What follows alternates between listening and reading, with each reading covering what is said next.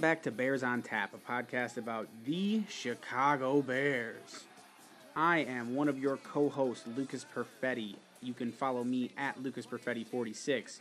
We are brought to you by the On Tap Sports Network, and you can go ahead and follow them at On Tap Sports Network for all of your Chicago sports tweets, needs, stuff like that. We're filtering all of our Chicago sports content through it. You can also follow Bears on Tap if you're just a Bears fan, for sure. Go over to ontapsportsnet.com to check out all of our articles, podcasts, everything that you need content-wise. We got it for you in Chicago sports. The Chicago Bears decided to end their virtual offseason a little bit early, so we had this onslaught of interviews. We're going to be doing the second half of the player interviews. Next week, we'll get to those coaches' interviews. And then we have round 3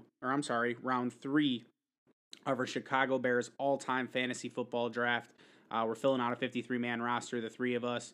First round was Hall of Famers, second rounders was all pros, and now we are on to the Pro Bowlers. So sit tight and enjoy the show. Get your mouth shut. Get your mouth shut, jerk. Dickus. See that? That's your IQ, buddy. 0. So today I am joined again by BDon300, Brandon Suarez, and that pod guy, Duke Coughlin. I am Lucas Perfetti. You could find me at LucasPerfetti46.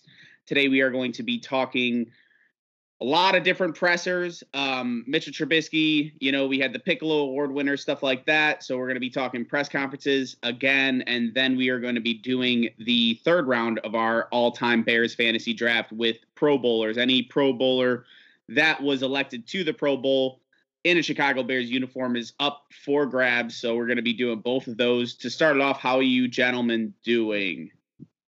Well, I'm really excited at the potential of drafting Robbie Gould. I don't know about you guys. Yeah. For all those of you that listened last week, Brandon doesn't know how to say anyone's name, and the guy kicked for 27 years for the Chicago Bears, and his catchphrase was good as gold, but for some reason just never drilled the point home for B-Don. B-Don, how you feeling, brother?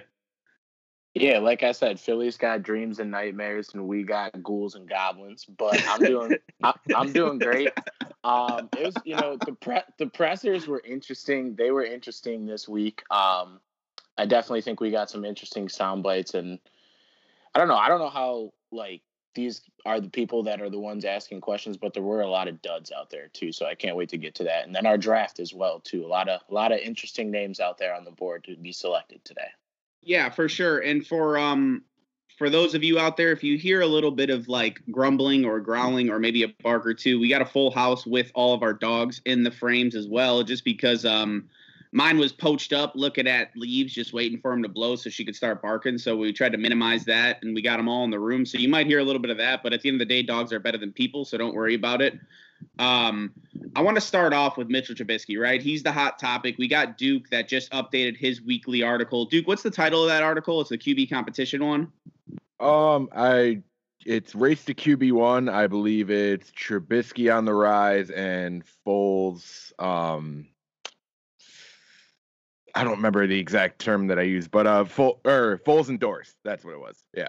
Okay. So for those of you that haven't seen it yet, Duke is going to be updating us weekly or periodically about new things that happen within the quarterback competition. But I also put out an article called Mitchell Trubisky, the Man in the Arena, because in his press conference, I think it was very deliberate, and you guys tell me, but he had a quote from Teddy Roosevelt, Theodore Roosevelt, the man in the arena, which this quote states, "It is not the critic who counts, not the man who points out how strong the man stumbles or where the doer of deeds could have done better.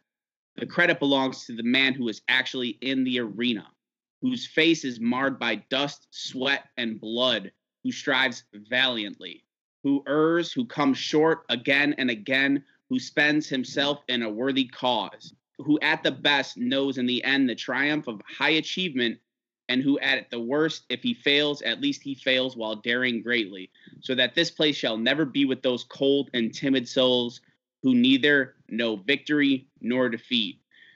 Now, in my opinion, I think this was intentionally placed in his frame. He's got a nice little setup for his Zoom call. One side is Soldier Field, and it's a really awesome picture of Soldier Field. And on the other side is this man in the arena quote. And I think essentially it's a big fuck you to every critic, because he's essentially saying, I'm the guy that gets the glory, and you guys are over there whacking your pud.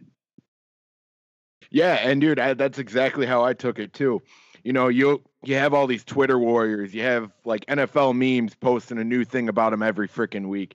You have all these Chicago media members who, I mean, we'll get to at some point, are, you know, they're jackals. They're trying to get every little thing they can out of you. They want to see you crumble. You know, as much as they want to pretend they're your fan, they do not care about you. They care about a story. And I really think that's something that Mitchell had issues with early on in his career in Chicago. And it's something that's normal for every quarterback in Chicago. We saw it with Jay Cutler, regardless how you feel about him. We saw it with every single Bears quarterback we had before him. We saw it everywhere. We see it with different positions. Anytime there's any sort of scrutiny for any player, it's elevated in this city. And I think Mitch is finally realizing he can't take what they're saying to heart. You know, they'll hop on you when you're doing great. You know, Mitch was the talk of the town. He was going to White Sox games, chugging beers with Kyle Long. Everyone loved the guy. And I think he realized how quickly this city will turn on you when you struggle, especially at the quarterback position. And I love to see it. It tells me that Mitch is aware. He's fully understanding that all these people that are talking about him have never accomplished any of the things that Mitchell has done. And the ones who have accomplished things similar to what Mitchell has done in this city have given a fair perspective behind what's happened, like say an Olin Kreutz or something like that. You know, people who actually have a real voice in this city.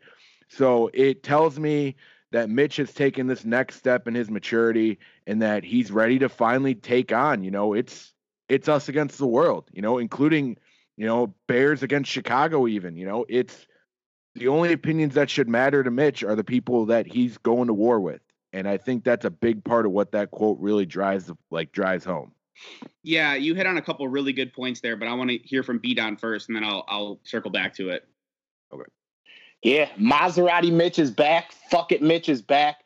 All of the above. I saw a confident, cool, and collected, and, you know, like you said, Lucas, perfectly productly placed corner, man in the arena, a little shot. And it wasn't the whole poster. He just put a little bit. It was kind of a teaser. But he also had his Bears. He had a nice Bears poster up to the right.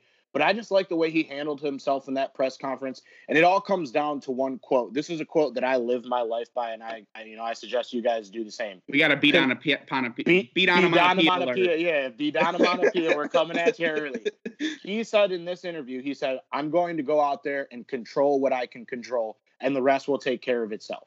If you like, that is literally all you need to say. You don't need to prove anything to the media. You don't need to prove anything to guys like us. All you have to do is go out and prove it to that 53-man roster, those people on that practice squad and in that organization, and the rest will take care of itself. We're not sitting here talking about Mitchell Trubisky if he goes out and does his job and does, you know, to the best of his ability. So he knows what he has to do. The work is cut out for him. He knows he has the ability to go do it. He knows he has the weapons to go do it. He just has to go out and do it. And he also said that. He said, you know, we can sit here and talk about it and have as many Zoom calls as we want about this, but until we go out and execute, you know, it's a moot point.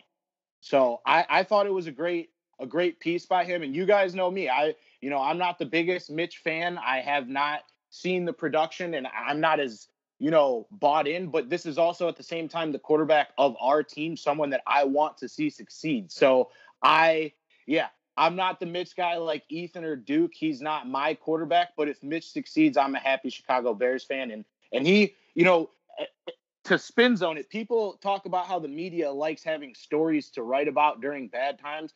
I never got that shit. I like writing good stories about these guys, and when Mitch is successful, it's fun to write about.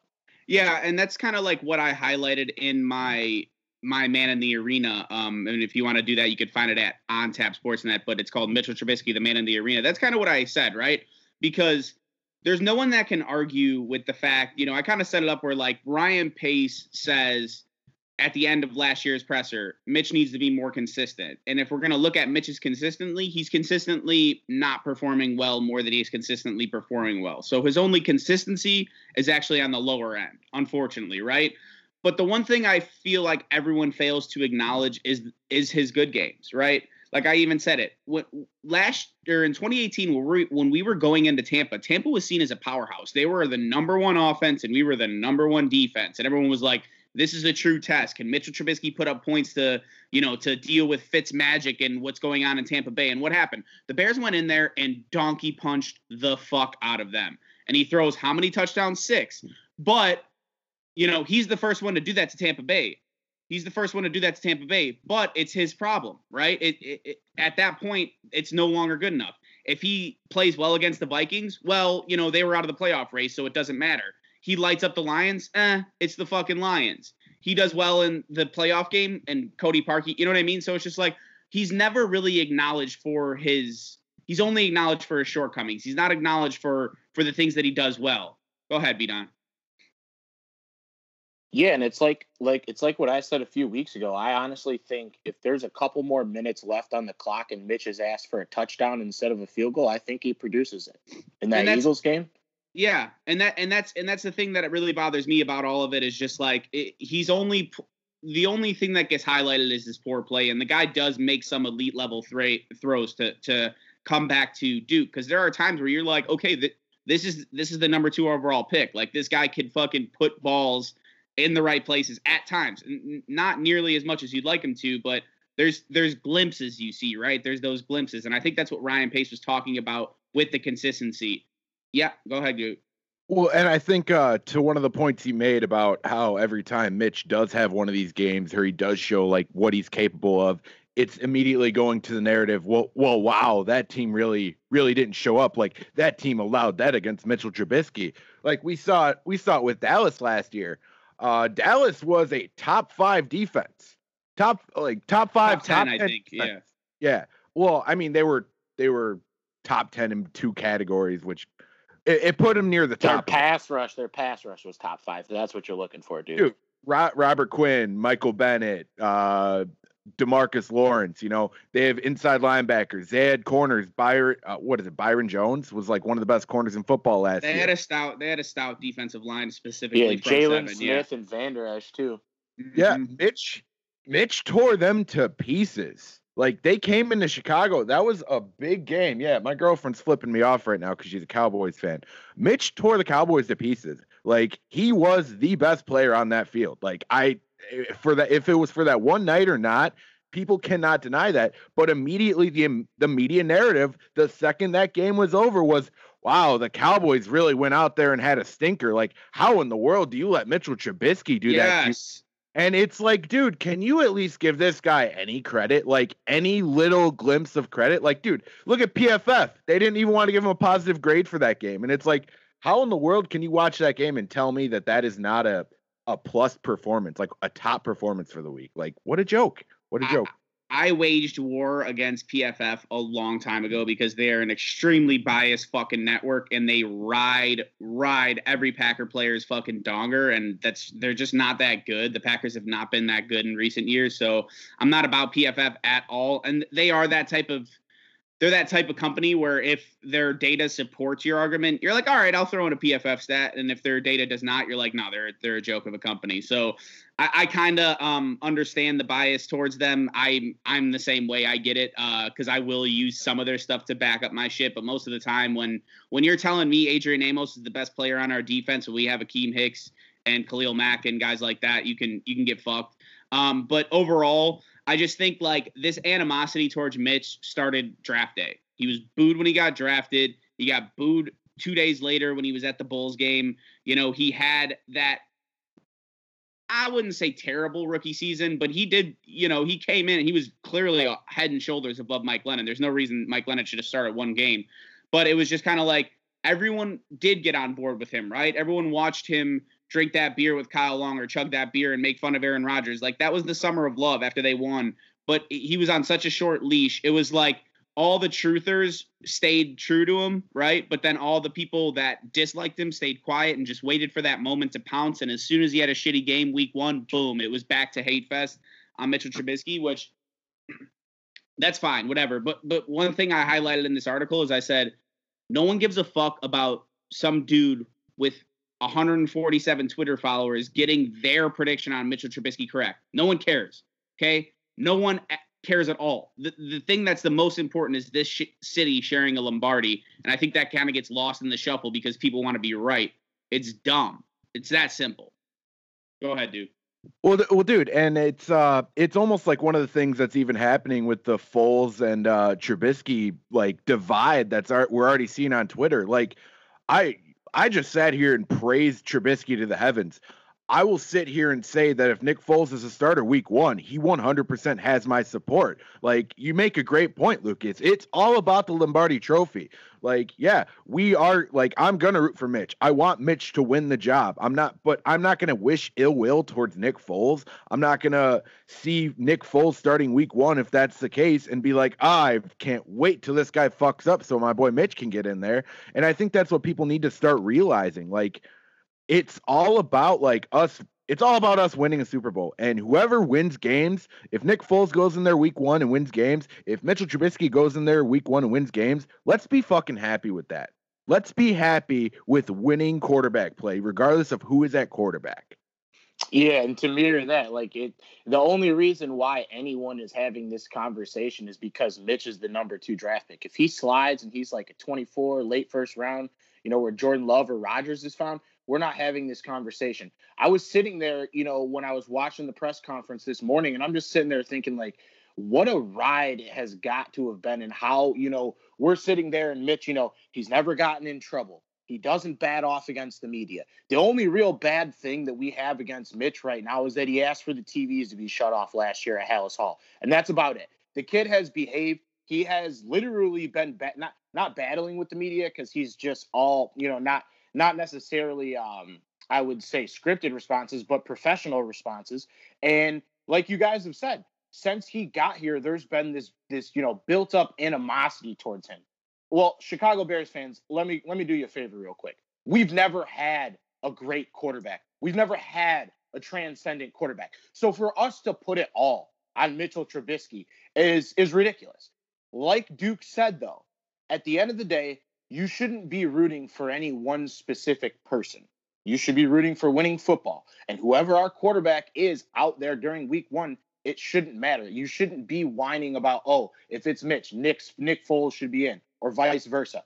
Whoever wins the job, and it's a consensus decision by the staff, and they have been transparent about that to the media and to everyone, the way they're going to make that decision.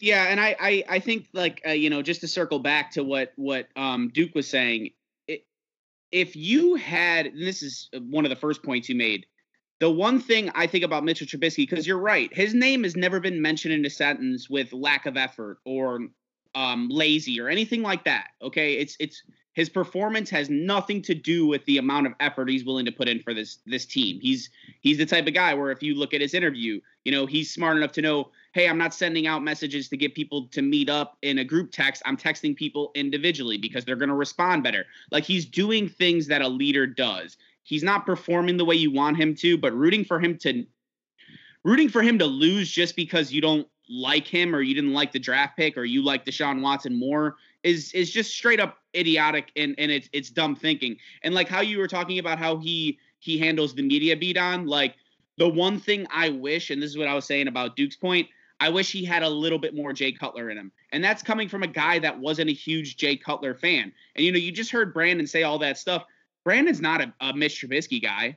He's not sitting here like with a Mitch Trubisky jersey on. My man's got a fucking Roquan Smith jersey on right now. You know what I mean? So at the end of the day, he's got his Abella Danger tape loaded and ready to go for after this. Like, so my thing is, you know, like you're hearing this from a guy who's thinking logically about it. Bidon, like he's not a huge Mitch Trubisky guy, but he's still willing to acknowledge, like, yeah, this is a team sport. And I'm someone who does like Mitchell Trubisky. If Nick Foles comes out and balls, I am 100% on the Nick Foles train.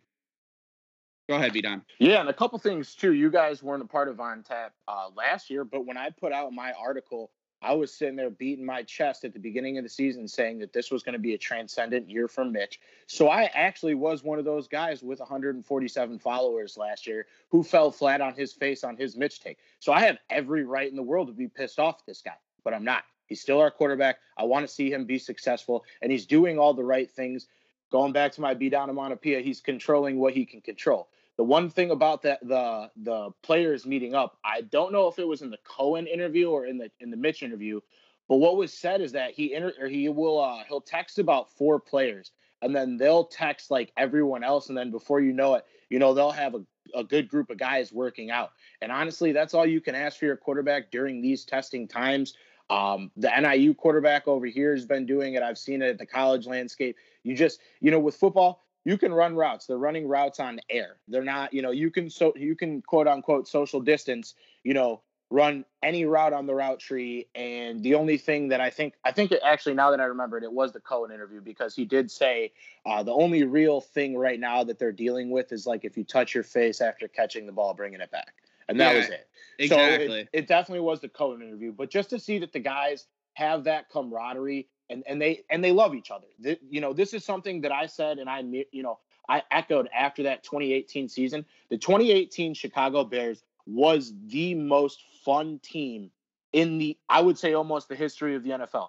Everyone loved everyone. There was no controversy. They were partying, clubbed up, all that stuff. 2019, not the same. They have to get back, you know, and they have been, you know, they're in that, you know, that I guess you would say they've all been there for a few years. So they've been, you know, in the system for 3 years now with Matt Nagy, but he's got to be a fun coach to play for. You see it out there on Sundays, and those guys just love going to battle with each other. I do want to take a shot at one of the media members because they did ask a question to Eddie Jackson, basically like saying, do you think, you know, the team being, you know, close or the team, you know, liking each other will help you guys go out and win more on Sunday? And I just, you know, as someone who's aspiring to be one of those guys in those press conferences, I got way better questions than that. So if I don't remember exactly who it was, Duke, I know you're shaking your head. I know you got better questions than that. And Lucas, I know you got better questions than that. It was an absurd scene to see that asked in like such a, I guess you would say, testing time. Yeah. And we're going to get back to exactly what you said in like 2 minutes. I just want to make a couple more points about Mitch before we move on. You know, we noticed a sense of calm that we've never seen with Mitch Trubisky, and that's something I don't want to be overblown, but it's something I also don't want to be understated because, you know, his stress levels are at an all-time low is what it seems like. And you got to think, too, with COVID, like there hasn't been much media availability, so they really haven't been able to talk to him and badger him all off season and at OTAs and stuff like that. So I think that kind of plays into it as well.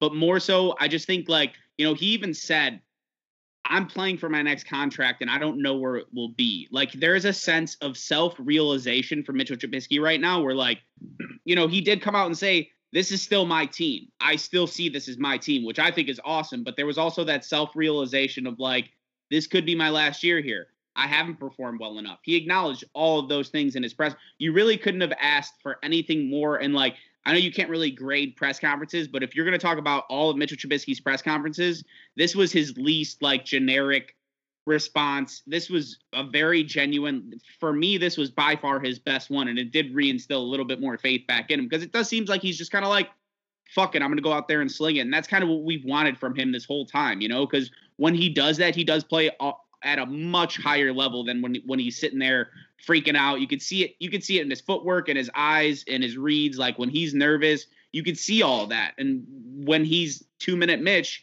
you just see him kind of going out there and playing like he's on the schoolyard. Go ahead, Duke. Yeah, dude. No, sorry about that. Yeah, and you know, that's Mitch at his best. That's raw Mitch. That is a guy who, you know, like you pointed out, and I'm glad you did point out because it was a big part of it. He is playing for his next contract. I guess to really put it the best way, the honeymoon phase is over. The idea that he is Ryan Pace's quarterback, like, undoubtedly is over. The idea that he is for sure the franchise quarterback in Chicago is over. And it's good to see that he has enough self-realization to see that. You know, not necessarily that those things are over, but the idea of all those things are over. The idea that Mitch is going into this season with the quarterback job for sure is over. Like, it is his job to lose, in my opinion. I still think there is a lot of confidence for the guy in the locker room. And I think bringing in a guy like Nick Foles was about like a 50-50, bringing him for his talent and bring him in to light a fire under Mitch. But I think it's a nice cold drink of water to see Mitch finally realize that it's time to show up and that he can't hide behind his draft stock. He can't hide behind this 5th-year option that everyone thought that was probably going to get picked up by Ryan Pace that didn't after last season. It's finally time for Mitch to pick up his football, go out there, and show what he can do. Yeah, and now I want to transition in what Brandon was saying because it's a lot of dog shit questions asked by the Chicago media in general, and we're going to move into this Robert Quinn interview, but I just want to know real quick, Beat On, what's one question you'd like to ask Robert Quinn? Well, personally, I mean, Robert Quinn's someone who I've actually followed for his whole career because my dad's a Rams fan. So I've always been a big Robert Quinn fan. The one question that, and they actually asked it was like, you know, what made you want to come to the Chicago Bears? And he kind of touched on it. It might have been the only football question asked in the interview. And he basically said, part of the reason why he came to the Chicago Bears was the treasured history of the defense. And he goes, well, I thought, well, I play defense. So, and he basically, he just kind of is like, he's so like low key and just like laissez-faire and just chill. And then, it kind of really pissed me off is because he came into that's his like first interview in Chicago, right? Chicago media has a bad history. Whatever you guys want to say, we're not Philadelphia, so we're not as bad as them, but still, they're kind of aggressive. We're up there with them. Duke, what's one question you'd want to ask Robert Quinn? Well, dude, I'm direct, and I mean, if I have a chance to ask Robert Quinn, the violent man that is Robert Quinn, the soft-spoken Robert Quinn, who reminds me a lot of Khalil Mack in that sense, by the way, which I think that gentle giant vibe to him. Very quiet in the interview, very like speaks at a slower rate too. Yeah. Got that. I'll show you. I don't need to tell you. Exactly. I love all of that. That's some lunch pail shit right there. But yeah, if I have one question, I'm gonna start the hate train real fucking early, and I'm gonna be like, hey, Robert, I see you just got signed to this great deal to come to Chicago. How does it feel that Aaron Rodgers still makes more money than you? Like, I am starting that immediately. Like, dude, every quarterback in the NFC North, like, I'm throwing them under the bus to Robert Quinn right now. I'm giving him layups. Like, dude, say every bad thing you can about these quarterbacks now so they absolutely fear playing you because, I mean, you can watch the film and see it, but make them know that you dislike these guys. And some things I'd like to hear, like, would you be comfortable in a 2-point stance? Or how do you feel about your alignment? You were usually lined up in what looked like a fucking really deep 5 technique or a 7 technique. Like, how would you feel about lining up in a true 5 technique or, anything along those lines? Instead, what kind of Brandon was getting at is that he was fucking berated. He got asked one football question. It was like a 15-minute interview. One football question. And you could tell as soon as they started asking him about protests and, the movement for Black Lives Matter, they could tell it was something he didn't want to answer, and they kept fucking pushing it. And this is the one thing I despise most about the Chicago media, because they're not looking for a quality story. They're looking to break a motherfucker down and make him essentially say a headline. They're right. They're looking for a headline story. They are fishing like a motherfucker. Exactly, Duke. It's kind of how I put it earlier, but they are fishing to make this guy say something or do something that could possibly paint him in a bad light, paint someone else in a bad light, but they were looking for some bullshit, and they didn't care about football when it came to Robert Quinn. Go ahead, Brandon. Yeah. Oh, hold on. I think I actually pulled the Robert Quinn. Okay, so two things. I'm going to touch on the second one first because it just happened to me. But Robert Quinn actually went full beat on and was talking during a mute during the interview. So I respect Robert Quinn in that sense because we are both not technologically savvy. So Robert Quinn, you're my guy for that. But the second football note that was touched on in the interview was he did. I remember this quote exactly. You know, he's like, it's Chuck Pagano's defense. I'm not expecting him to change it around for me. I'm going to come in and do my job, learn my position, and get after it. You know, so I thought that was, you know, great to hear because he is a versatile guy. You can, you know, he had a little bit of linebacker, not too much, but mostly you can put him on the outside. And basically he's quick. He's always getting after the quarterback. He's good on the run stop too. So it's one of those things with him and Khalil Mack there and Akeem Hicks in the middle.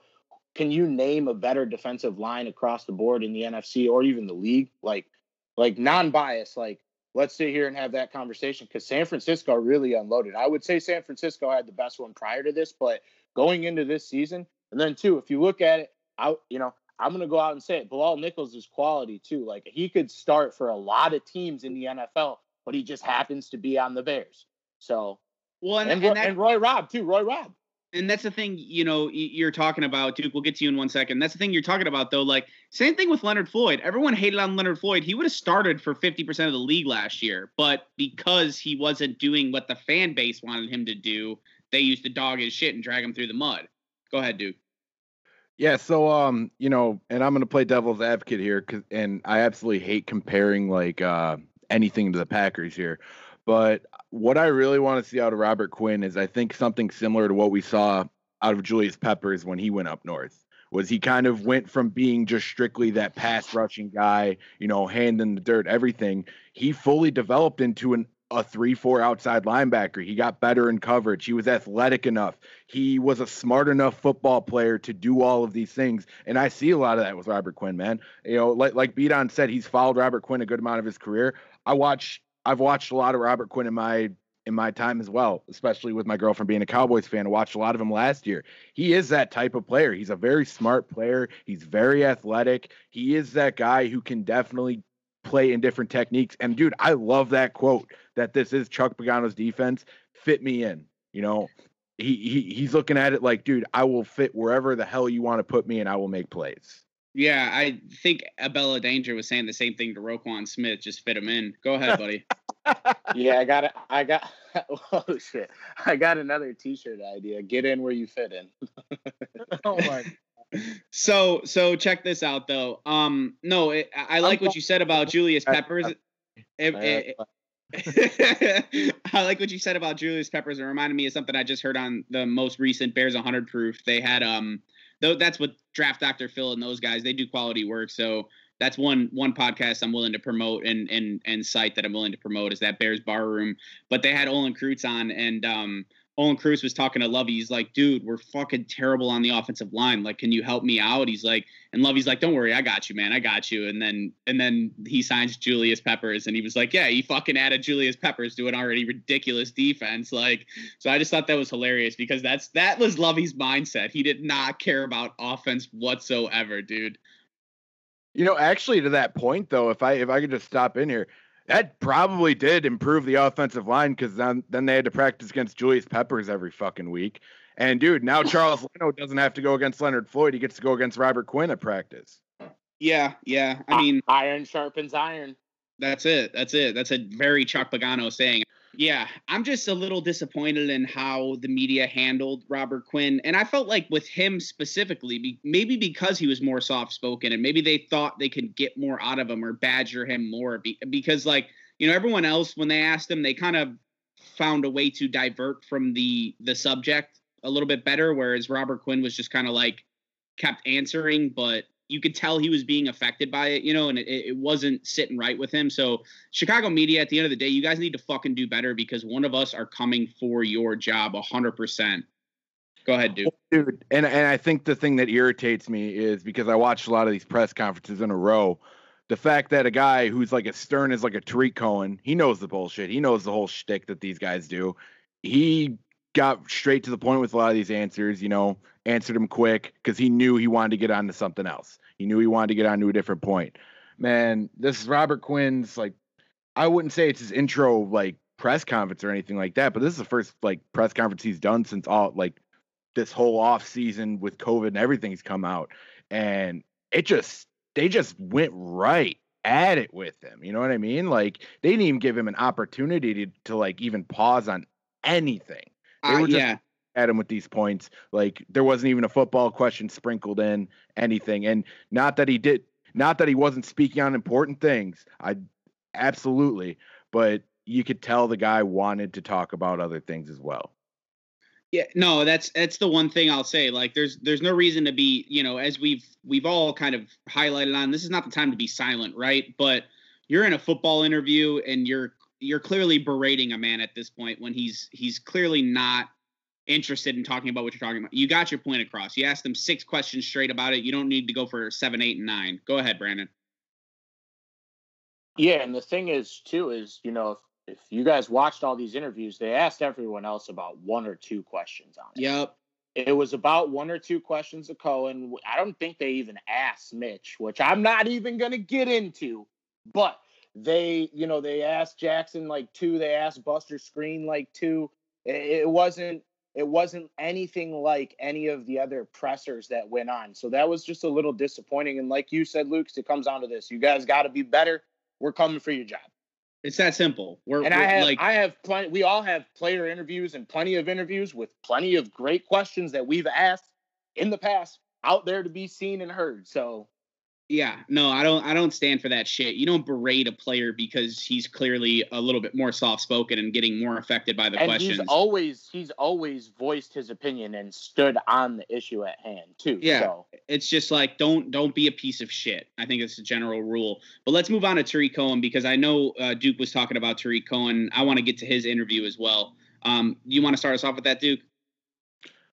Yeah, I mean, you could tell Tarik is used to streaming because his feed was immaculate. Not like no interruption, no lagginess or anything like that. You could tell he's been playing a lot of Warzone, which, by the way, since me and Buzz started streaming, impressive work, Tarik. I got to give you that because it's not fucking easy. But off of that, dude, I'm always impressed when Tarik handles these interviews. He's a very straight up guy. He does not play bullshit whatsoever. Like, he will answer your question and he will look at you stupid until you have anything else to say. And I love that about Tarik. I think he made a lot of great points. I think he was very complimentary about Mitch, but he also made a point to say, like, this is stuff Mitch has been doing forever. This shouldn't be surprising to anybody. And I really think one thing he highlighted on, I really think would be a good thing to elaborate on because it's been a problem with the Bears for years, is his health. And it's not necessarily a Tarik Cohen thing. It's what's the nutrition program for the Chicago Bears? Because if I'm not mistaken, one of the big things in the John Fox era was injuries, and that was one thing we always looked at. And we have a quarterback who's gotten banged up a bit. We've got Tarik Cohen, who is a smaller guy but is still being used a lot. And I know, Lucas, you wanted to make a point about how much we've been using Tarik, which I'm sure you'll be making here in a second. But it makes you wonder what team nutrition is like right now with the Chicago Bears. Well, one thing I want to add is, the John Fox era, we had a ton of injuries. And other than Kyle Long and Sam Acho, I want to say in 2018, we were pretty clean, and they overhauled the entire strength and conditioning staff and medical staff in 2018 when Nagy got here. So I do think that's a little bit better. Mitch's injuries, personally, I think they're a little bit more kind of freak injuries, right? Like landing on your arm like that and popping it out of its thing, and then kind of getting popped by Harrison Smith, and it's shoulders coming out. It's not like him with high ankle sprains or, really stuff due to his mobility. It's more so his shoulders seem to be a little bit, if anything, they need to figure out what they're going to do with his shoulders to prevent this. You know what I mean? And not meaning in a sense of surgery, but a less restrictive type of, maybe a copper sleeve, call up Brett Favre. He's no longer a Packer. You know what I mean? Like maybe something like that, but they need to get something to tighten that up because that's the one thing that seems to be his Achilles heel is his shoulders. And it was 2 different shoulders, if I'm not mistaken. In 2018, it was his throwing shoulder that got separated, and then he dislocated his non-throwing shoulder in 2019. But when it comes to Tarik Cohen, he said that he wasn't in the best of shape or I don't want to say that exact quote, but it was something along those lines. Like he wasn't as physically as prepared. Yeah. He wasn't taking care of his body as good as he used to. And that's one thing that kind of stood out to me because he's not a big dude, and like you said, I don't think he should be utilized nearly as much to prevent him from getting injured. And so he can, really go after it for those 35% of plays he's on the field. You know what I mean? But at the end of the day, like, he's jacked up. The guy's in ridiculous shape. He's, his fucking, he did the backflip while catching 2 balls at the same time in his draft video. So hearing that really kind of surprised me. Yeah, so honestly, I honestly thought Cohen handled himself well, and that kind of worrisome, but he also did have some other good points. Like, he does realize he is the oldest running back in the room. He had mentioned that, before it was Benny Cunningham, but now he's kind of that vet. And not Duke's looking at me funny. He said Benny. I don't know. That's what he said. But basically what it is he knows it's a contract year. He knows that he has to go out and prove it. He said in his exact words, he says, I can't put pressure on nobody else. It's all on me. He knows that he is kind of that wild card player. He knows that basically the way he was used in 2019 wasn't the best way. It needs to get back to more of, a little bit less being on the field. And when he's on the field, it's the element of surprise, not necessarily knowing that he's going to get the ball. But basically the thing that I like the most is that he was just himself in the interview, and he was very quick and to the point. Not necessarily saying next question, but you could just like feel the vibe when you looked at the interview that he was just like all business. It was 12 minutes, I think, at the end of the interview, which is short. And he was, he was funny. He's like, I'm immune to coronavirus because I heal like the Wolverine. Like he's casual. He kept it cool, calm, and collected. And he was funny too. So honestly, I'm going to end it with this. I'm going to keep it short and simple. I don't know if you guys have seen Ricky Bobby, but if you don't like Tariq Cohen, then fuck you. That's about as simple as it gets. Yeah, straight up. I mean, like, Tariq Cohen almost has that that Charlie Murphy, Charlie Murphy in what's it called, in Chappelle's Show type of humor. Very like, I'm super serious. I'm gonna stare you right in your eyes, and I'm gonna drop some dry ass humor right in your face. Like, I really like Tariq Cohen, and I think a part of the reason why he handles the media he does is because he's been in Chicago for 3 years. He understands what they're trying to do. He understands the narratives that they're trying to push out of him and get him to say shit. So I think that's kind of why he handles the media the way he does. But overall, we're gonna move forward because we had a David Montgomery interview while he was on his way to go into throwing practice with Mitch and all those guys, or maybe right after. They got it in the middle of it because him and Nick Williams won the Piccolo Award. For those of you that don't know the Piccolo Award, it's essentially the Walter Payton Man of the Year Award, which is league wide, but it's for just Chicago Bears. They give it to one rookie and they give it to one veteran. Just pretty much anyone who best exemplifies courage, loyalty, teamwork, dedication, and sense of humor of the late, great Brian Piccolo, who passed away at 26, I believe. He was, they had a ton of videos come out. Like, the McCaskies saw him as a family member. They stood by his bedside as he was going through what he was going through. Is it the Piccolo Foundation? I'm trying to think of exactly what they started, the charity they started, but they've raised millions of dollars. Duke, you were muted. Go ahead. Do you want to fill us in on that? No, I think it is the Brian Piccolo Foundation. And there's been a lot of great things done in his honor and in his name. And it's exactly the kind of, I think Lucas really nailed a lot of the points.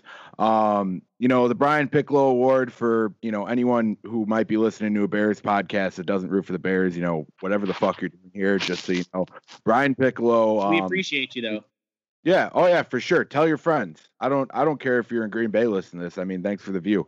But I mean, the biggest thing about Brian Piccolo that, you might not realize is just how much he really meant to the locker room back in those early days with Gale Sayers and Dick Butkus and everyone like that. Like, he was very much huge glue guy, and he was also very talented. And I think anyone who receives an award like that, yes, it doesn't maybe have the recent name of like a Walter Payton or something like that, but It does mean a lot. It means a lot at Hallis Hall. It's one of those things that when you hear these Bears players talk about being proud of being a Chicago Bear for the history, it's something that goes along with that, because Brian Piccolo, if you haven't seen the movie Brian Song or really have looked up anything about the guy, his relationship with him and Gale Sayers, that's something you want on every football team. And it's something that if you get highlighted for being a player like that, you are highly regarded in the locker room, because if I am correct, it is an award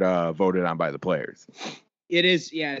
It's an award voted on by the players. If you feel like crying, go ahead and rent Brian's Song. I'm sure you can get it off like any smart TV or anything like that, because it's a tearjerker. Very, very good movie. And as you were saying, Duke, like even Dan Hampton, they did a little thing kind of with all not all the players, but some of the players. They had Charles Tillman, some other guys talking about, it was a video saying like congratulating the new Piccolo Award winners.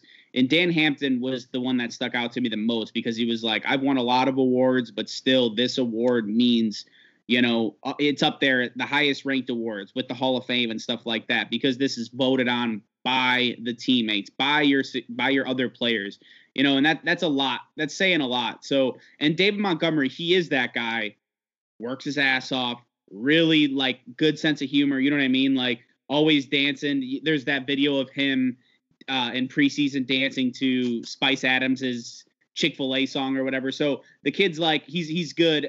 And we've kind of highlighted on this. If you don't like David Montgomery, you're gonna, at some point, you're gonna get on the hype train. You're gonna join, so you might as well join now while there's a little bit of leg room. Yeah. So a couple things about Brian Piccolo. Like you said, Duke, towards the end of your piece, Brian Song is a great movie. It was a movie that my mom actually made me watch. Not necessarily to unlock the privilege to watch Bears games, but she's like, if you're gonna watch the Bears and be a Bears fan, like you need to watch this movie. My family has like not necessarily like a great treasured history, but a couple of my aunts and uncles grew up around the Peyton family. My mom's husband grew up around, or not grew up, but worked around a lot of the Bears. So I've always had kind of like very loose connections in my family to the Bears. But in my mom's office growing up, she had a signed picture of, it was Brian Piccolo and Gale Sayers, and Piccolo is like down in his 3-point stance in the I formation, and Sayers is like trying to pants him, and it's just like the funniest picture ever. And if that doesn't tell you, like, at the end of the day, although football is a business and there's billions and billions of dollars out there and millions to be made by the players, you have to go out there and seize the moment and have fun and take advantage of all, the little things. Like you said, like Montgomery just, dancing and goofing around. Like, you got to take advantage of every memory that you can get in the NFL. And an award like this, not only exemplifies that, but, it just proves that, the Chicago Bears are an organization that takes things serious. They touched on it in the presser. I don't remember exactly who it was, but we touched on it last week. We do everything right, and it's not just to get likes, clicks, or the media or the fans to be on our side. They do things the right way because it's the right thing to do. They stand by their players and their coaches 100%. And I don't know, I've never been a part of another like fan base, I would say, between like the Cubs, the Bears, like the Cubs that they don't care about their people like the Bears. Yeah, they don't give a rat's ass. They don't give a shit. But you know what I'm saying? Like the Bears, it just feels a little bit different, except for season tickets. And I know Buzz will have his piece on that. But other than that, they're doing everything right. And my hat's off to them for that. So, yeah, go ahead, Duke.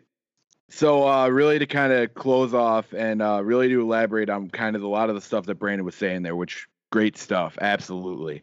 I think Brian Piccolo really symbolizes to enjoy every moment you are in the league. Enjoy every single moment that you have the opportunity to go and be on this team, to be a part of something, to be a part of the 2020 Chicago Bears, because let's be real. Any of us who have ever played on a football team, you kind of have that moment of realization where eventually we're never going to be able to be gathered like this again. And we're never going to be able to have this entire situation around us again. And I think when you look at someone like Brian Piccolo, who lost his life in the prime of his life. Like it was going to be him and Sayers in the backfield for the foreseeable future. Him with his best friend, and for it to be taken so quickly, and for him to be as positive as he was all the way up until the end. Enjoy every last second of the time that we have here with the people you care about, with your friends, because it can be gone like that. I mean, you got to think 26, man. He was younger than all of us when he passed away. Or I think he's Brandon his age, right? Brandon, you're 25 or 26? I'm 25. Yes. Or you're 25 Yeah, too, Duke. So he's right. I mean, he's right around 26, your age. yeah. Imagine that. Like literally life's just starting for us, and it was done. And the one thing, like, we kind of joke about lunch pails, but that's exactly who Brian Piccolo was. He was a lunch pail guy. Fullback too. And to lighten the mood, my girlfriend almost killed me last night. Not directly, but we went for a bike ride, and she's like, "Oh yeah, I used to go on this bike park all the time when I was a kid." Let's just say the bike park 1 beat on 0. Yeah, I mean, hopefully to lighten the mood a little. Yeah, next time maybe I didn't like go on a freaking rail to get everyone teary-eyed, but no, and that's the thing though. But that's the thing. It's the reality of the situation, and I kind of tried to tiptoe around it. But like you said, even playing in the NFL, you can get that taken away any snap, any play. For our football guys out there and anyone that listens, I want you to, if you have time to go take a listen to a guy by the name of Inky Johnson, someone who played at Tennessee in the early 2000s. He was going to be a first-round draft pick, and it was all taken away because of a hit.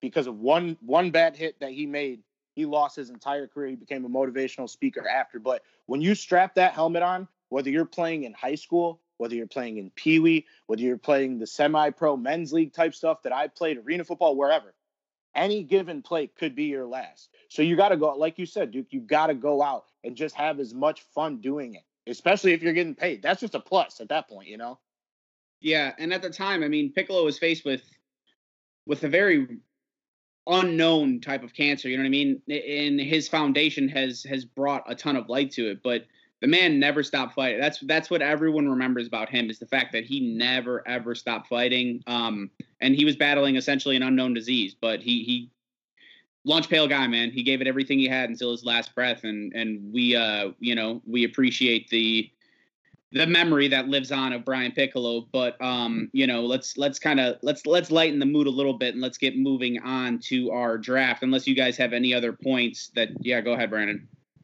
Tariq Cohen is apparently a huge yoga guy now.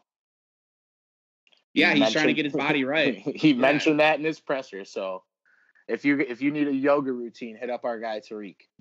Low key, have you guys ever done yoga or like Bikram yoga, hot yoga? Because that shit's a whole different world, bro. Like, you talk about when you walk out of a hot yoga studio, you're sweating so hard, you literally think you're gonna die the entire time. When you walk out, you feel like a newborn baby, dude. And like just the heat and the humidity of it, like your muscles are so much more relaxed. Like, dudes, I'm telling you, you might not be able to do the splits normally, but you could probably get to it in one of those fucking rooms, because it's insane, dude. Like the amount of stretching you're able to do. And then you see these like really wiry chicks that are just like murdering it, and like you're just like this fat kid with like the entire time. Yeah. Just like watching your fucking sweat drip off your titty, like running down. Like, it's just terrible. And then you see all these other people killing it. So props to Tariq Cohen for expanding his routine and stuff like that, because yoga is not an easy thing to do. And yoga also has to do with your mental fortitude, right? Like it's a lot more, can you deal with the pain that's happening right now, and can you push through it? So definitely, if some people may make fun of yoga or something like that. Yoga and Pilates are very difficult things to do. And I definitely recommend it from my personal standpoint. Anytime I've ever had like an injury where I couldn't weight lift or weight train, I've always turned to yoga for like a month or two to kind of recover. So, definitely something I recommend. Is there anything else in the press conferences that you guys want to cover, that we didn't get to, or should we get going to this draft? Yeah, I'm ready to rock. We're ready to rock. All right. Sounds good. Get your Google Docs up. For those of you that have been listening the last 2 episodes, we've been running this essentially all-time Bears fantasy draft. We're filling up a 53 53-man roster with all Chicago Bears players. We started, the first round was Hall of Famers. The second round was All Pros, and All Pros have had an All Pro season for the Chicago Bears. And then this third round is Pro Bowlers, which is a little bit more extensive list. The first two, we kind of gave you a little bit more background. This one, we might run through picks a little bit quicker because a lot of these names are a little bit more recognizable. So we left off with B-Don, if I'm not mistaken. He got the first Mr. Irrelevant. So we're going to start with Duke, and Duke's got 2 to start. Well, based on my needs for my team so far, I actually have a depth chart, like a custom depth chart up right now. I'm totally cheating the system, so I know exactly what I need to get. Gonna have to start right away with snagging Alshon Jeffrey because I need a wide receiver, something fierce. Alshon, definitely one of the better wide receivers in Bears history. Definitely not a fan of some of the shit he says about Chicago, but also a big fan of what he did for Chicago charity recently. And I also, just a side note, Duke, don't believe anything Alshon Jeffrey says about Chicago, because when he was here, he absolutely loved it. He just didn't like the fact that he can't keep his hands on balls and fucking got essentially cut. I'm just pissed that he had to be that petty guy about it, especially before a fucking playoff game. Dude, that guy used to be literally running down the lakefront path. I've seen 1,000 pictures of him shirtless, like running down Lake Michigan and stuff like that. So he loves Chicago, and he doesn't want to be in Philly. Let's be real. Yeah, I was say he can. Yeah, I got a lot of stuff about Alshon Jeffrey just for the sake of being nice. I'm not going to say right now, but and then with my next pick, I'm going to solidify the rest of my offensive line, and I'm going to grab my boy Kyle Long. You're a fucking gotta do it. 75, motherfucker. Kyle Long, race me and I racing, you piece of shit. I fucking love you. Speaking of Kyle Long, man, he kind of dropped some bombs on Twitter. He started off like one day, it was like maybe 3 or 4 days ago, where he was like, I'm gonna be honest. Yeah, he's like, I'm going to be honest. And then he started saying BU, and everyone's like, that's a shot at Nagy. And then he started saying, BU. If I were to play, I wouldn't play for this staff. And people were reading into it heavily. I think personally it was a strategic move to get his Twitter, what do you call that, ratio going, because, he's trying to get a broadcasting career. The guy lost like 60, 70 pounds. He cannot play offensive line right now. It doesn't matter. He's not putting that weight back on. If he maybe wants to do it next year, possible, okay, whatever. But right now he's not in shape to be playing offensive line. Go ahead, Duke. So, I mean, I'll keep this short because we do got to get through the draft. But quite honestly, man, I didn't see anything where Kyle Long was out of bounds. Kyle Long has always been an insanely relatable guy. Like when it comes to being an NFL player compared to being a lunch pail, normal, everyday guy. If you guys got fired from a job for any reason, would you return to that job if you still had to go deal with that same supervisor who was crucial in you being fired? Absolutely not. Like, no. There's just no way that's going to happen. And that's the thing. Like, everyone was taking that so out of context. Like, and that was one of the points that Kyle tried making in one of his tweets. Like, you just got fired from your job, and all of a sudden your job wants you back 6 months later with the same exact bosses. Are you going back? No, hell no. It's just not happening. Well, yeah, and he kind of alluded to the fact that he found out he was going to retire at halftime in Oakland. So, and he was already kind of coming off. I think he missed that Washington game. No. He missed – did he miss the Washington game or the Minnesota game? I think he missed the game right before, or 2 games before, where he was like out for a hip injury. And then sure enough, they were just kind of like told him he's not the same player he used to be. But, I mean, I made the point that Kyle Long at his worst was probably better than Rashad Coward at his best. So I don't know if that was the most strategic move to make, because we kind of found out that the biggest problem with our offensive line was the fact that we had James Daniels and Cody Whitehair. As soon as we switched them back to Cody Whitehair to center and Daniels back to guard, then things kind of worked itself out. So I would have liked to see, just the exact same O-line that we had last year and how it would have been different. But B-Don, we're back onto you with your next pick. So, going to be a controversial pick, another controversial guy, but I do not have a tight end, and Mr. Martellus Bennett is available, so that will be my pick. And I'm glad you brought that up because I forgot to I forgot to talk about that before.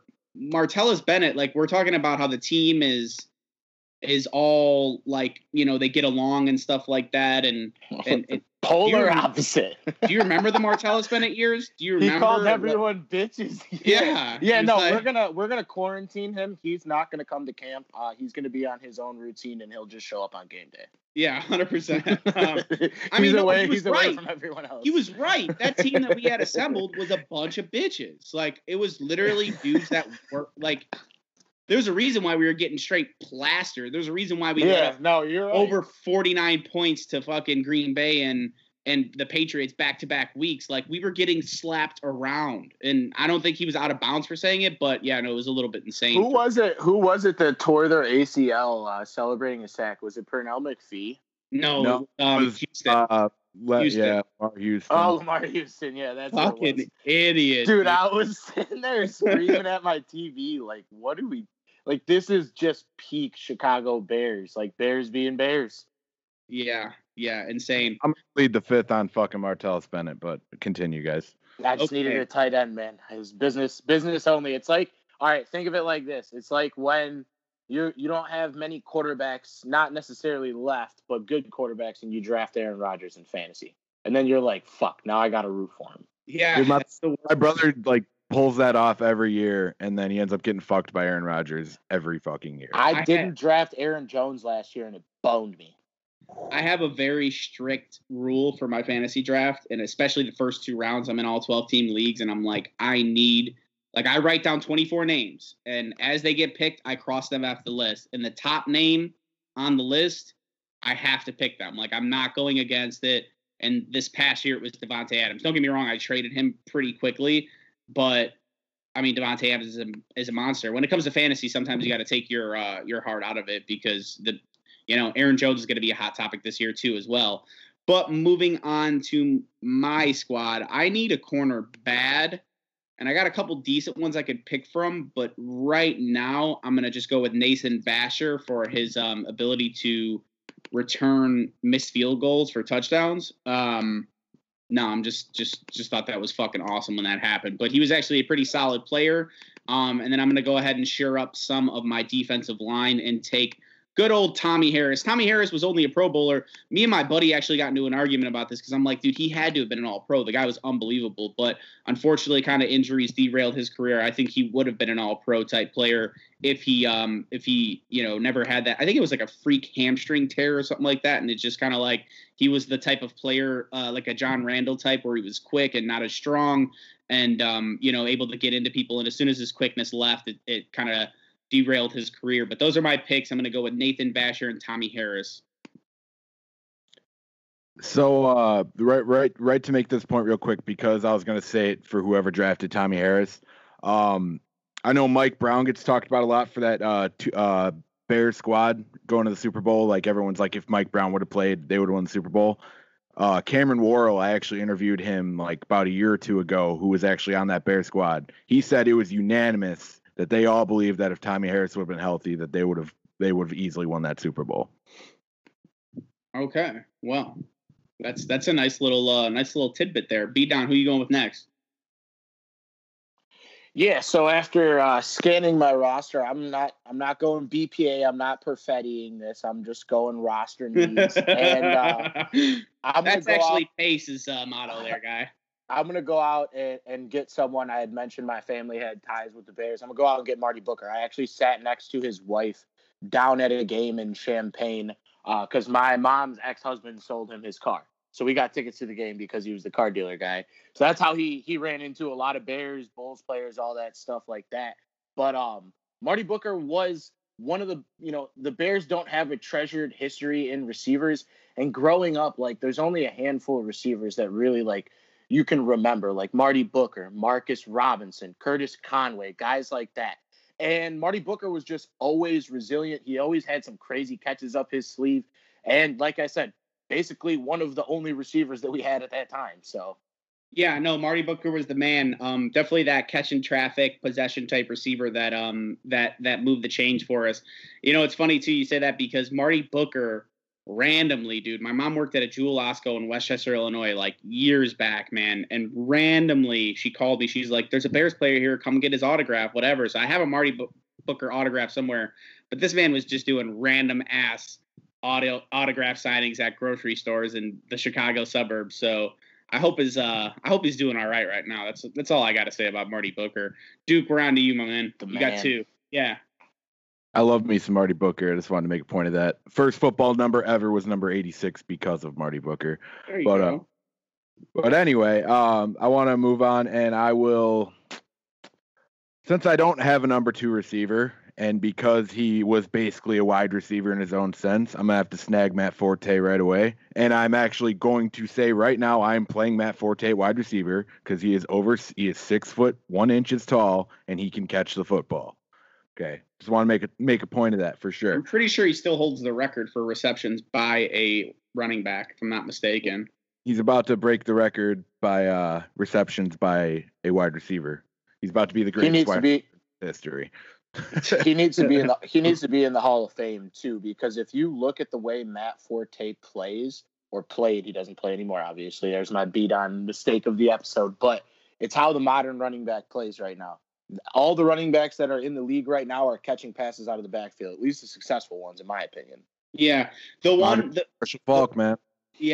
thing that I think if Matt Forte was essentially a complete 3-down back, except for, he's not an ideal guy that you want lined up on 3rd and 2 for just an easy dive stretch. He can get it done. He can get it done, but that's not the guy you're ideally looking for. Otherwise, when it comes to 1st and 2nd down, like and even 3rd down passing situations, that is the guy. He, again, essentially helped revolutionize that position. I'm not saying he was the first to do it, but definitely. It's like Duke said, Marshall Faulk was the first, so I apologize about that. Yeah. But the thing is, too, is like with Forte, and obviously we don't have ties to the Hall of Fame, but I pose this question: what more could Matt Forte have done to be considered a Hall of Famer? Well, that's the thing that bothers me, and I tweeted it from our Bears on Tap account. He didn't even get an All-Pro bout.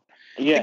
The guy had, like, no joke, yards from scrimmage. He was averaging like 1,700 a year and never even got an All-Pro nod. He only got 2 Pro Bowl nods. Like, the fucking disrespect for Matt Forte is unbelievable. But go ahead. We're gonna get to your second pick because we're starting to run pretty long here, Duke. All right, yeah, that's fine. Well, I need a quarterback, and this is going to be controversial as hell because everyone loves Jim McMahon, but I'm going to take my boy Biscuit. Hell yes. I fucking love it. I'd take Biscuit over Jim McMahon any day of the week. Don't get me wrong. Love the punky QB. I think you put Mitch on that roster, I think they still win. Oh yeah, that roster is. I mean, they were going to win with Trent Dilfer if it really came down to it. Go ahead, Brandon. All right, so I need another cornerback, and I'm going to have probably one of the meanest return teams, if not the meanest of the 3. I'm going to go out and get Jerry Azuma, the guy who rocked the 23 before Devin Hester. One of the first people, kind of around that era where Dante Hall was returning kicks, that kind of was making steam for returners to make it a position that you could really make a living off of in the NFL if you were good enough at. But Jerry Azuma was electric, and in my opinion, he's still tied in with the organization. Someone that, you can't, I like using this, but you can't necessarily tell the story of the early 2000s without telling Jerry Azuma. I won't say the whole Bears, but the early 2000s without mentioning Jerry Azuma. Yeah, I hear that. Okay, so I'm just going to keep building on defense. And I'm going to go back-to-back. I'm going to take Tim Jennings to kind of share up my cornerbacks. And then I'm also going to take Otis Wilson, who I'm surprised as well never had an all-pro season. Kind of insane. Beat on, we're back to you, brother. Yeah, so the Don, I'm going to follow in Duke's footsteps. I'm going to go out and I'm going to get my guy, Jordan Howard, lunch pail guy. Just feed him. I already have Gale Sayers. But now we got the power back. Now we got the guy that we can put in on 3rd and 2, Lucas.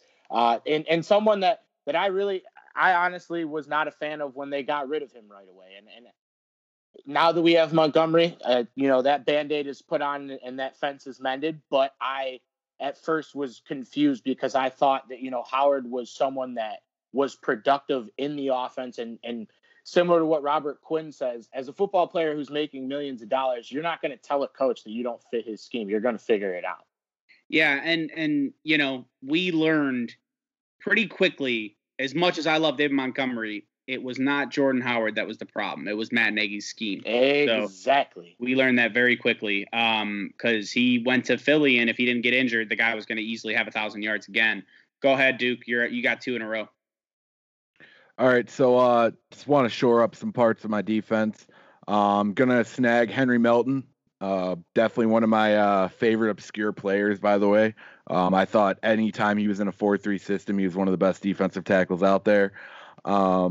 And I think I want to go with Martin Gramatica. No, okay. Yeah, I don't think he ever had a pro fucking 1-bar face mask midget. I think I'm gonna have to go with Dave Duerson. Lock up my safeties. I like that a lot. Rest in peace, Mr. Duerson. All right, well, since I knew one of you Jagoffs would take Mitch Trubisky, I'm going Jim McMahon. I have Blanda, but like I stated, I think it was 2 episodes ago when we did the Hall of Fame episode. If you look at his ratio, he was negative actually in his touchdown to interception. Jim McMahon, not necessarily the best quarterback in NFL history, but someone that I can work with. Okay, who am I going with then? I got 2 in a row. There's a lot of poo left, and unfortunately, I have to take a guy who was drafted by the Packers, if I'm not mistaken, because in my opinion, he's probably one of the best guys left on the board, Josh Sitton, who came to the Bears for 2 years after he left the Packers. And I think he got a Pro Bowl both those years, if not definitely one of them. And then next I'm going to hit the O-line again. I'm going to go with my guy, Cody Whitehair, someone that is extremely versatile and could play realistically any position on the offensive line. He is kind of currently our, what do you call that, backup tackle if we need a left tackle. Like, he's going to be the guy that gets slotted in. So he's a utility guy, definitely lunch pail kind of guy. He got himself paid, and I think he deserves every penny of it. So I like my Josh Sitton and Cody Whitehair back-to-back picks. One thing I know I'm running into with an issue is, which I'm okay with, I'm stacked. I mean, I can get injuries on the offensive and defensive line and I'll be good, but I definitely got to fill in some skill positions pretty soon because I don't even think I have one receiver yet. But that's what happens when you go BPA. I might have to make a trade. Yeah, so I noticed that little Josh Sitton shot. I just want to point out that the last time Sitton was on McAfee, he was wearing a Bears t-shirt. Oh, okay. About a month or 2 ago. And that's AJ Hawk's show too, McAfee and Hawk. So shots fired. Yeah, Sitton knows where he got treated right. Fuck the Packers, dude. Yeah, fuck the Packers is right. Yeah, loser franchise, but.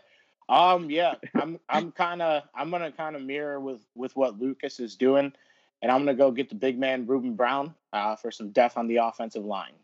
Oh shoot! I thought you were gonna go ahead and take Cody or Charles Leno with that type of attitude.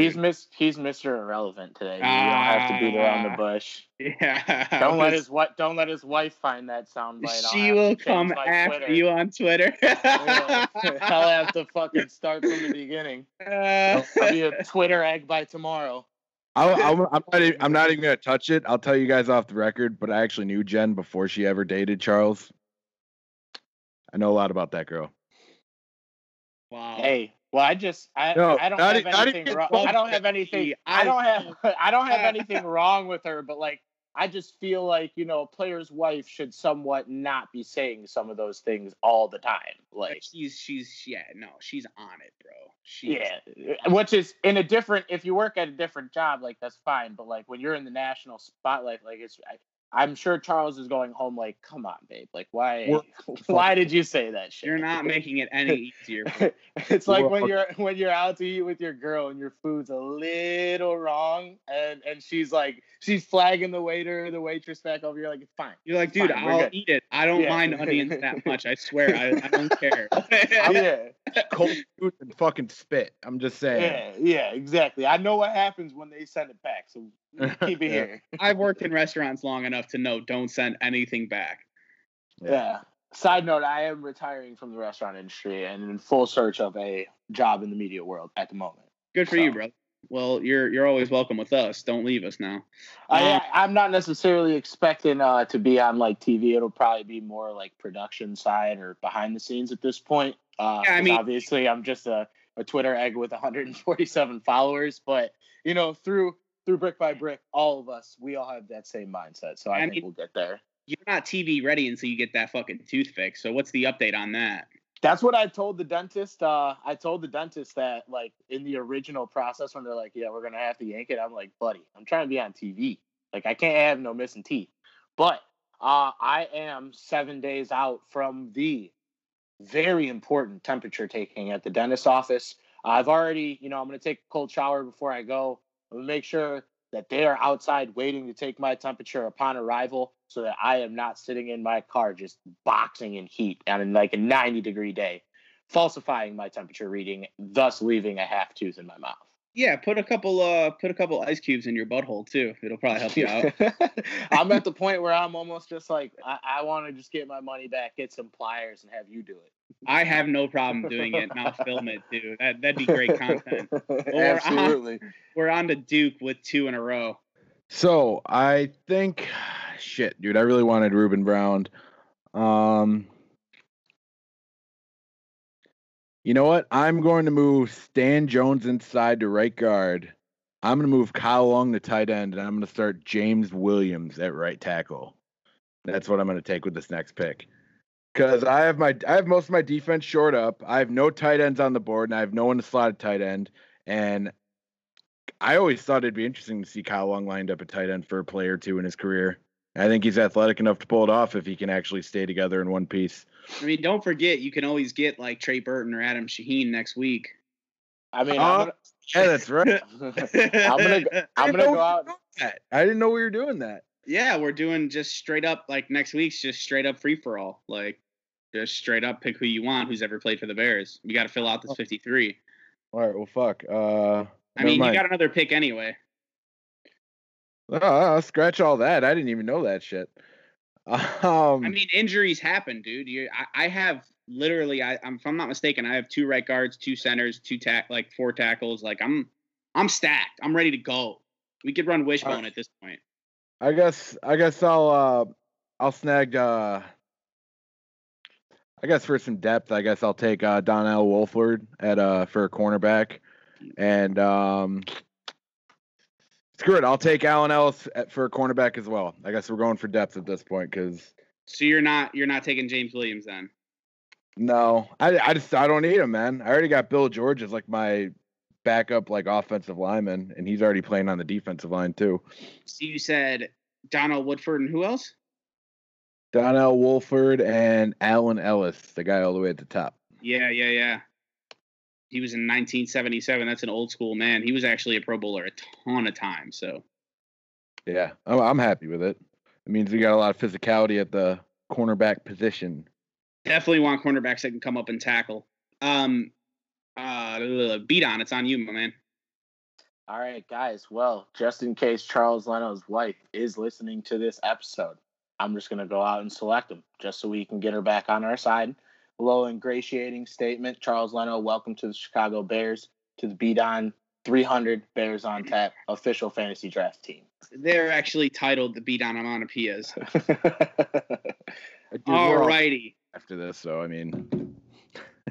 Now, I'm going to go ahead and take a guy who was actually kind of overshadowed a lot, and that's Neil Anderson. He came, it's hard to follow up the GOAT. But he did have some very productive seasons. As soon as Walter left, he took over, and he was actually a really quality running back for a long time. So Neil Anderson's going on the squad, and then I'm also going to take Mark Carrier. He's a free safety, played in late 80s, early 90s, also a really solid player. And now I got myself a free safety finally because I have about 13 strong safeties and none that play free. Beat On, you're up again, buddy. Yeah, so just like a typical draft, as you get into the later rounds, you can never go wrong with an offensive lineman. And since Duke put him back into the draft pool, I feel, his value has gone down, but I'm still going to go ahead and take him because it's a couple of rounds later. I'm going to go get James Williams. All right, you got 2 in a row there, my man. Oh, I do. Oh shit. No, Okay. not you, Duke. Oh, Duke. Okay. You're irrelevant at this Do point. we even have like 2 players left? We got 3 left. You got Todd Bell, Mark Bortz, and Sean Gale. I thought Sean Gale Mark Carrier just went. Mm-hmm. All right, I'll snag Sean Gale and Mark Bortz then. Sounds good. And now your consolation prize, B-Don, is... Wow, this actually worked out really perfect for me. I haven't had a first pick yet. I've always been either the third or I think I got second pick once. Now I finally get to start off at first pick overall. And guess who never had a Pro Bowl season for the Chicago Bears, but is possibly their best wide receiver of all time? Oh, okay. Yeah. You guys already know where the fuck I'm going with my first pick. Yeah, Jay Cutler. Yeah, exactly. Going. I want my team to just hate each other, so I'm gonna have Jay Cutler. Did you see in Jay Cutler news this week though that he might get a TV show? Yeah, I saw that, but I think someone came up with an ideal Chicago, like NBC Sports Chicago booth or something like that, CBS booth, and it had Kyle Long, Jay Cutler, and Adam Abel. I can't think of his last name. The Bulls' new broadcaster. But real quick for the listeners, danger out of my head right now, dude. Stop! You gotta get your mind out the gutter. For those that aren't in our Bears on Tap Slack chat, but Todd Bell is my last pick for the listeners at the safety position. So now I have 3 safeties. So. But the one thing I want to say about that, whoever put that tweet out, I'm sorry, I can't remember who it was. But even as someone who doesn't love Jay Cutler as a player, I think he would be fantastic in the booth, dude. I think he would be unbelievable in the booth, and I think that actual lineup would be fucking great. So, but that's about it, man. We're done with our draft for the day. How you guys feeling about it? We're gonna close out in a second, but is there anything else that you guys want to get in before the end of the show?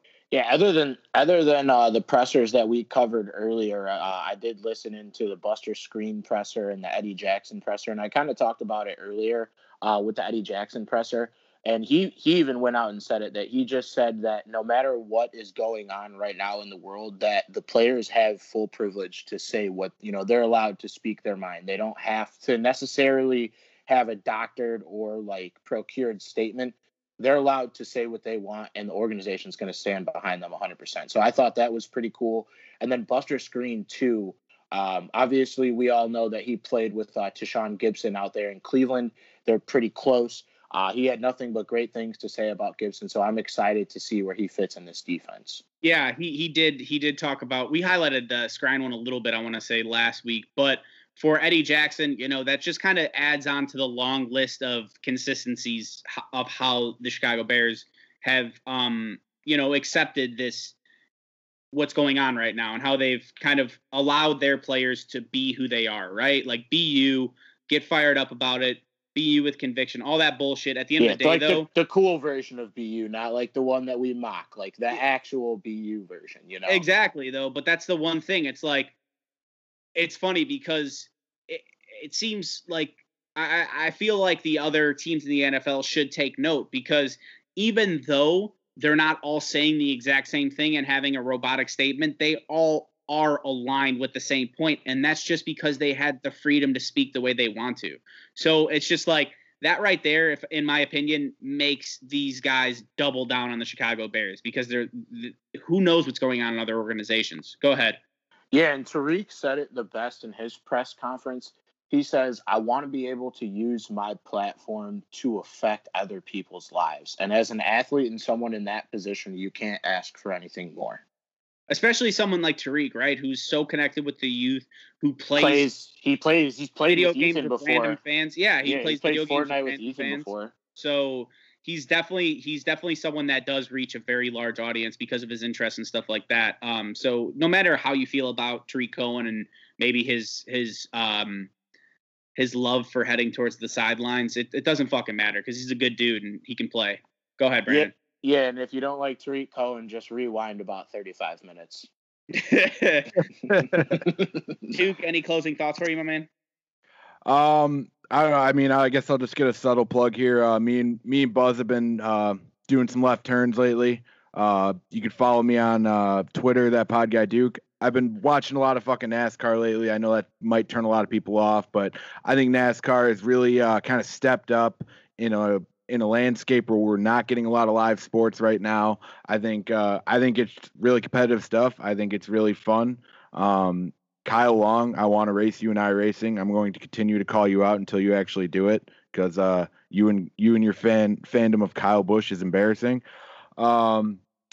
Yeah, I don't know. I think me and Buzz are going to start getting into the streaming game more. So anyone that knows me or Buzz, try to kind of keep an eye on that in the Twitter sphere. And any of the other on tap guys, you want to take an L, don't hesitate to reach out. I will get on Ethan's PS4 as soon as possible. But I know you're a Chase Elliott guy. I myself am a Denny Hamlin guy. Lucas, I don't know if you watch NASCAR, but I'm going to put the pressure on you right now. Who is your driver? Dog. Let me tell you something about myself, okay? I am astounded with how many motherfucking people came out and are now NASCAR fucking. Hey, I've been to races though. I've been to Daytona. I've been to Chicagoland. I've done all that. Bro, I grew up on fucking NASCAR, man. That's fine. Okay, yeah, you guys have valid excuses, and so does the rest of fucking Twitter. That I did a lap at Daytona, bro. Like I'm in this. Yeah, whatever you say, dude. Listen, a lot of people die. Or a lot of people are like, oh, I have baseball to look forward to, or oh, like basketball playoffs, or oh, NHL. I don't give a fuck about any of that stuff. I literally die when the football season dies. So for me now, I'm in the exact same form I would have been if baseball was in full. Like the only thing that would have been different is I would have been betting random +1.5 or -1.5 games. That's the only thing that would have changed. But I wouldn't have watched the lick of it. But I'm saying like you're sounding like a real Kyle Busch fan right now. Okay, Duke. That's what it sounds like. He's a Kyle Busch guy. But the thing is like just as a sports fan, just not having like any sports. Like I've been watching a lot of MMA too, and I was like, I went to one fight right before the quarantine started. I was about to have the opportunity to do a lot of like the local scenes, doing photography and videography for them. That all got taken away because of the quarantine and the coronavirus, but MMA has been doing everything right. And to what Duke said, NASCAR is making big strides. They banned the Confederate flag. They've been doing great things as far as, making progress in social injustices. So I definitely like what they're doing. And you think too, like the roots of NASCAR, that's a lot harder to unpack than the NFL. That's all. Oh yeah. Caucasian, that's all you know what I mean? From like the South, yeah. From the South, Confederate flag has kind of been kind of bred into their culture. That's part of their culture, yeah. Well, I think you'd be a little bit. I think you'd be surprised at how inclusive the NASCAR fans really are, though. I'm not going to sit here and defend anyone who defends the Confederate flag. I'm not going to play that game at all. Yeah, that's fucking stupid. Yeah. Exactly. But I think 4 years. I think there's a lot of fans out there, me included, who thought it was just a common sense thing when they announced it. I think, like I said, I think if you were to go to a NASCAR race, the fans would be a lot more inclusive than people would make it out to believe. Yeah, Alvin Kamara was out there this week too. Yeah, Southern hospitality is a real fucking thing. We can't just. This is not a time to just be throwing like labels on everybody because they're from a certain place. We're trying to strive away from that, right? Exactly. Yeah. So at the end of the day, they did the right thing by banning it. They had that one jerk off that was like, I'm not going to drive anymore. And everyone was just like, okay, everyone gives a fuck. Like, He never even finished. He had 0 top 10, 0 wins. He was like 50. He was a fucking clown. Go buy a 24 case and go fucking get your house burned down for all we care. You know what I mean? So at the end of the day. One more topic on the sports world. I know Duke probably won't care and you won't care because you're not a Cubs fan. But that was just an absolute shit show on Sunday night. That was the worst documentary I've seen in years. And I wrote about it. I wrote about it for you guys. I know you did. And I don't really touch ever on baseball. But as someone who's studied film, someone who is like the biggest Sammy Sosa stan in the world, I felt robbed. They gave us literally an hour of Mark McGwire, probably 20 minutes to the fucking ball boy who caught the ball. And then like a bunch of variants, like it was just like a circle jerk of all like the St. Louis Dispatch and like Bob Costas and all these like old writers. And it was just a bunch of dingers. Like there was no dialogue. They didn't deep dive in on anything. And like after And a lot of people are saying don't compare it to The Last Dance because that was like, it's a 10-part documentary. It's a lot different. I just feel like, and it's riding a team from Chicago's nuts the whole time. This is the opposite. I just feel like they left so many stones unturned, and I'll give the director a little bit of slack because they were asked to expedite it in a quicker process. But goddamn, I was a little disappointed. Here's my thing with it, okay? Because I have yet to see it. I know I said every 30 for 30 hits, and you were like, check your timeline because Beaton was upset about it. So I should have acknowledged Beaton's fucking feelings like they matter. But realistically, my thing was, okay, I thought, yes, I would have liked to see more Sammy because Sammy was that breath of fresh air throughout the entire documentary, right? Mark McGwire. But I think that's kind of what they were going for. And if that is what they were going for, they did it really effectively because you had Mark McGwire and like the whole thing was about, is it really hitting 60-some home runs or is it about the pressure that comes with the record, right? Like the questions that keep happening. And I thought they conveyed that really well because the whole time it was like I was kind of anxious watching Mark McGwire. And then they talked about Sammy Sosa being like, not taking it as seriously and just having a good old time and stuff like that. At the end of the day, too, Sammy Sosa never tested positive for steroids, and there's no reason he shouldn't be let back into Wrigley. Let's just fucking put that on the side. No, thank you. I mean, the guy. If you look at his why stats, I wear 21 too. If you listened last week, yeah, and Duke's holding up. Hey, Frank Thomas. Frank Thomas is my favorite Sox player. I'll give you that, though. Frank Thomas. You gotta give respect to Frank Thomas. I grew up with real heroes. You're a jag-off. On that note, we are Bears on Tap, and this is we are Bears Fuck on you, Tap. dude. I'm Lucas Perfetti. I just go. Yeah, Frank Thomas, my favorite Sox player, and he just dogs Sosa. We had an awesome time with you guys. If you'd like any Chicago sports content, go to ontapsportsnet.com or follow us at ontapsportsnet, and you can also follow our Bears page at Bears on Tap. If you guys are listening on Apple too, one thing that I've kind of slacked on promoting, but definitely if you could give us a rating, review, if you want to DM any of us and tell us how maybe, you thought something in the show you didn't like or something like that, we'll definitely, we're willing to take critiques and stuff like that. Give us a DM if you'd like to. But thank you guys very much and bear down. Bear down. Down. The NFC North 2018 Division Champions.